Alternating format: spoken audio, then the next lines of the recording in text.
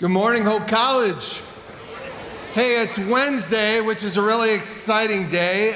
For my favorite chapels, as is probably yours, it's Senior Witness Day, which is awesome. Yeah.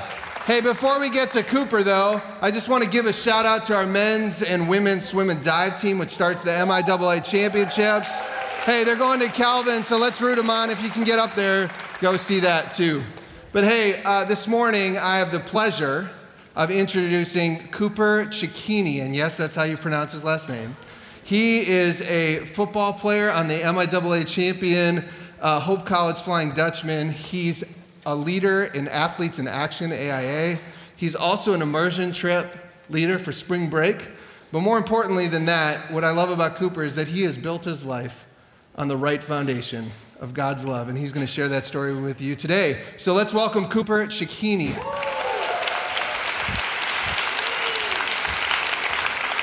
Thanks, Matt. Good morning, everyone. Honestly, it's such a privilege to have the opportunity to talk in front of you guys. My time here at Hope College has been nothing short of a roller coaster. If you told me I'd be up here as a senior witness 4 years ago as I sat as a freshman in these pews, I would have laughed in your face. There was no way I could stand up in front of chapel and talk about my faith. I barely had any. I used my own strength to make my decisions. I relied on my intuition from what I thought was best in my sport, dating, school, social life, you name it. I didn't pray. I didn't read my Bible. I would have said to that person who told me I'd be a senior witness, I don't need God. Why would he put me on that stage? Little did I know I did need God, and well, here I am today. In the midst of preparing this speech, Matt preached on John 16 a couple weeks ago. In verse 33, it says, I have told you these things so that in me you may have peace. In this world you will have trouble, but take heart, I have overcome the world. Knowing Jesus overcame the world is such a relieving truth to rest on, because I don't know about you guys, but relying on yourself for all your strength is exhausting. And for 2 years, that's exactly what I did. I didn't need an angel on my shoulder or a close friend to give me advice on what to do. I came into Hope with this mindset of it's me against the world. I gave my life to football, social life, social media. My identity relied on those things. My identity relied on who thought I was cool, how many passes I caught in the last game, how many people said hi to me in the dining hall. It wasn't until God began to reveal himself to me that I realized those desires, those things I placed my worth in, were really rooted in deeper insecurities. I longed for approval. All I wanted was to be accepted in others' eyes. Acceptance and approval from my parents, my friends, my teammates, my coaches, classmates, you name it. I convinced myself that if other people saw me as successful, then I had made it, that I'd arrived. Spring semester, sophomore year, two of my very best friends asked me if I wanted to go to an Athletes in Action meeting. I had no idea what Athletes in Action was. All they'd mentioned was that it was a sports ministry here on campus that preached the importance of God and sport working together. Honestly, I laughed it off. Why did I need God in my sport? However, after a plethora of calls and texts from them, kind of annoying me, I said, okay, I'll give it a shot. I was immediately intrigued. I can still remember that first meeting up on the second floor of Martha Miller. I can't remember exactly the message that was shared, but what I do remember and what I'll never forget is an athlete who boldly spoke about his struggles and what he was going through in his identity. It was God revealing to me that there were other people who felt the way I did, that had the same questions I had. This athlete helped me realize that I wasn't alone on this campus. I began to wonder, what does God really want with my life? Have any of you ever asked that question? It's not an easy question to ask. I began to attend Athletes in Action regularly, listen to what others were going through. I was still hesitant to kind of say what I was feeling, but I began to ask surface level questions about this faith thing as I grew more and more curious to what this life was all about. Looking back, asking myself that hard question has led to a crazy up and down 2 years that I could have never predicted. This summer, going into my junior year of college, I made the decision to give my life to Christ. So you could say I had my big moment. I was at a Christian sports camp through Athletes in Action called the Ultimate Training Camp, and God spoke to me in ways I never thought were possible. This experience led to a spiritual high that was unlike anything I'd ever felt before. I was on top of that roller coaster ride. Honestly, I felt invincible. I felt that everything bad in my life was gone, that because I accepted Jesus Christ, I was just fixed and was some perfect human being. I was so excited to come back to campus and share my experience with just everyone I know, but I was in it for all the wrong reasons.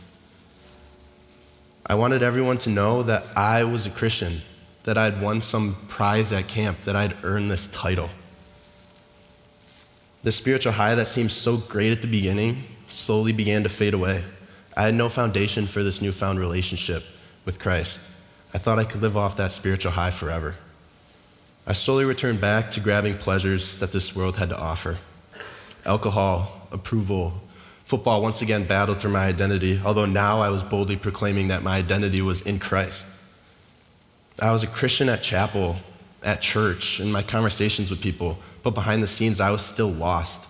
I was even more broken than before. I shut off from the world, refused to share my struggles and doubts with anyone. I felt that my sins were truly too deep for me to feel the love I knew Jesus Christ had to offer. I'd hit my rock bottom. So what do you do when your identity's in football and you're sidelined with 2 shoulder surgeries? Or when you place your happiness in a relationship and you get broken up with? Or when you study so hard for a final exam only to fail it? What do you fall on? I used to fall on the pleasures of this world. I valued temporary joy over fulfillment in Christ. It led me to feeling lost and alone over and over and over again at nights. This last year and a half has not been easy leading up to this moment on stage with you guys. I learned to lean on Christ in every moment. I've seen him in the eyes of an old friend, in the smiles of winning a conference championship, and in the happy tears of a friend getting baptized. But I've also seen and leaned on God in the hard moments, the moments of doubt and failure, when you just feel like you don't want to go on anymore. I learned to be someone others can lean on and to lean on others. I slowly began to open up, to share my insecurities and struggles verbally with people who I knew were rooted in Christ. It was hard and challenging. It still is to this day. How could someone care about me? I knew God did, but others? I mean, come on, I thought I was just a lost soul.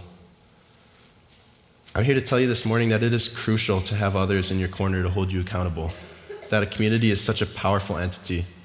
A sports team, a school organization, having a group of people to talk about Jesus and your struggles can change everything.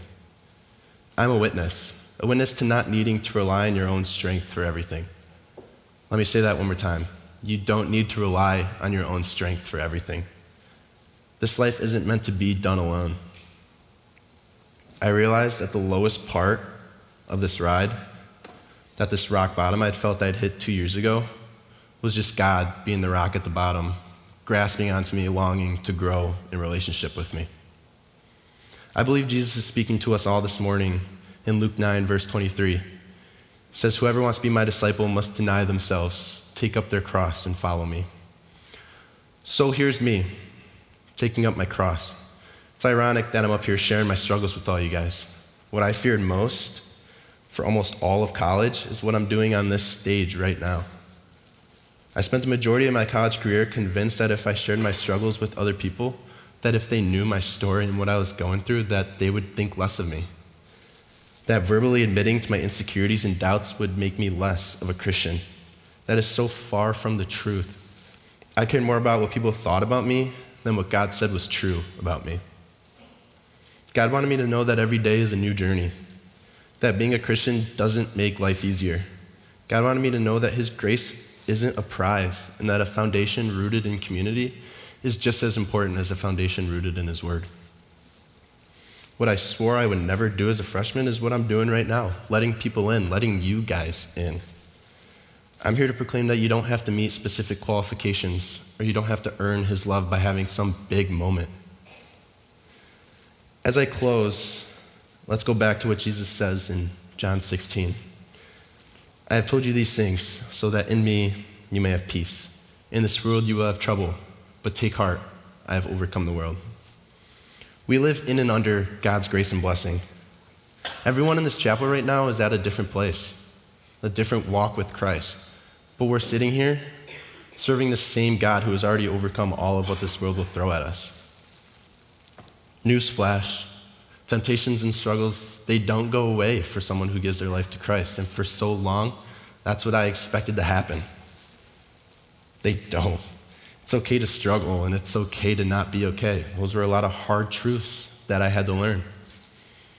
I'm so grateful for the people I've met along this roller coaster that has been Hope College.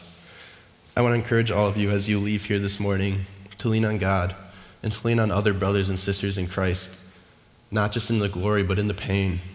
And do not ever be ashamed of who you are. Each one of us sitting here fearfully and wonderfully made. Each one of us are witnesses. Go in peace.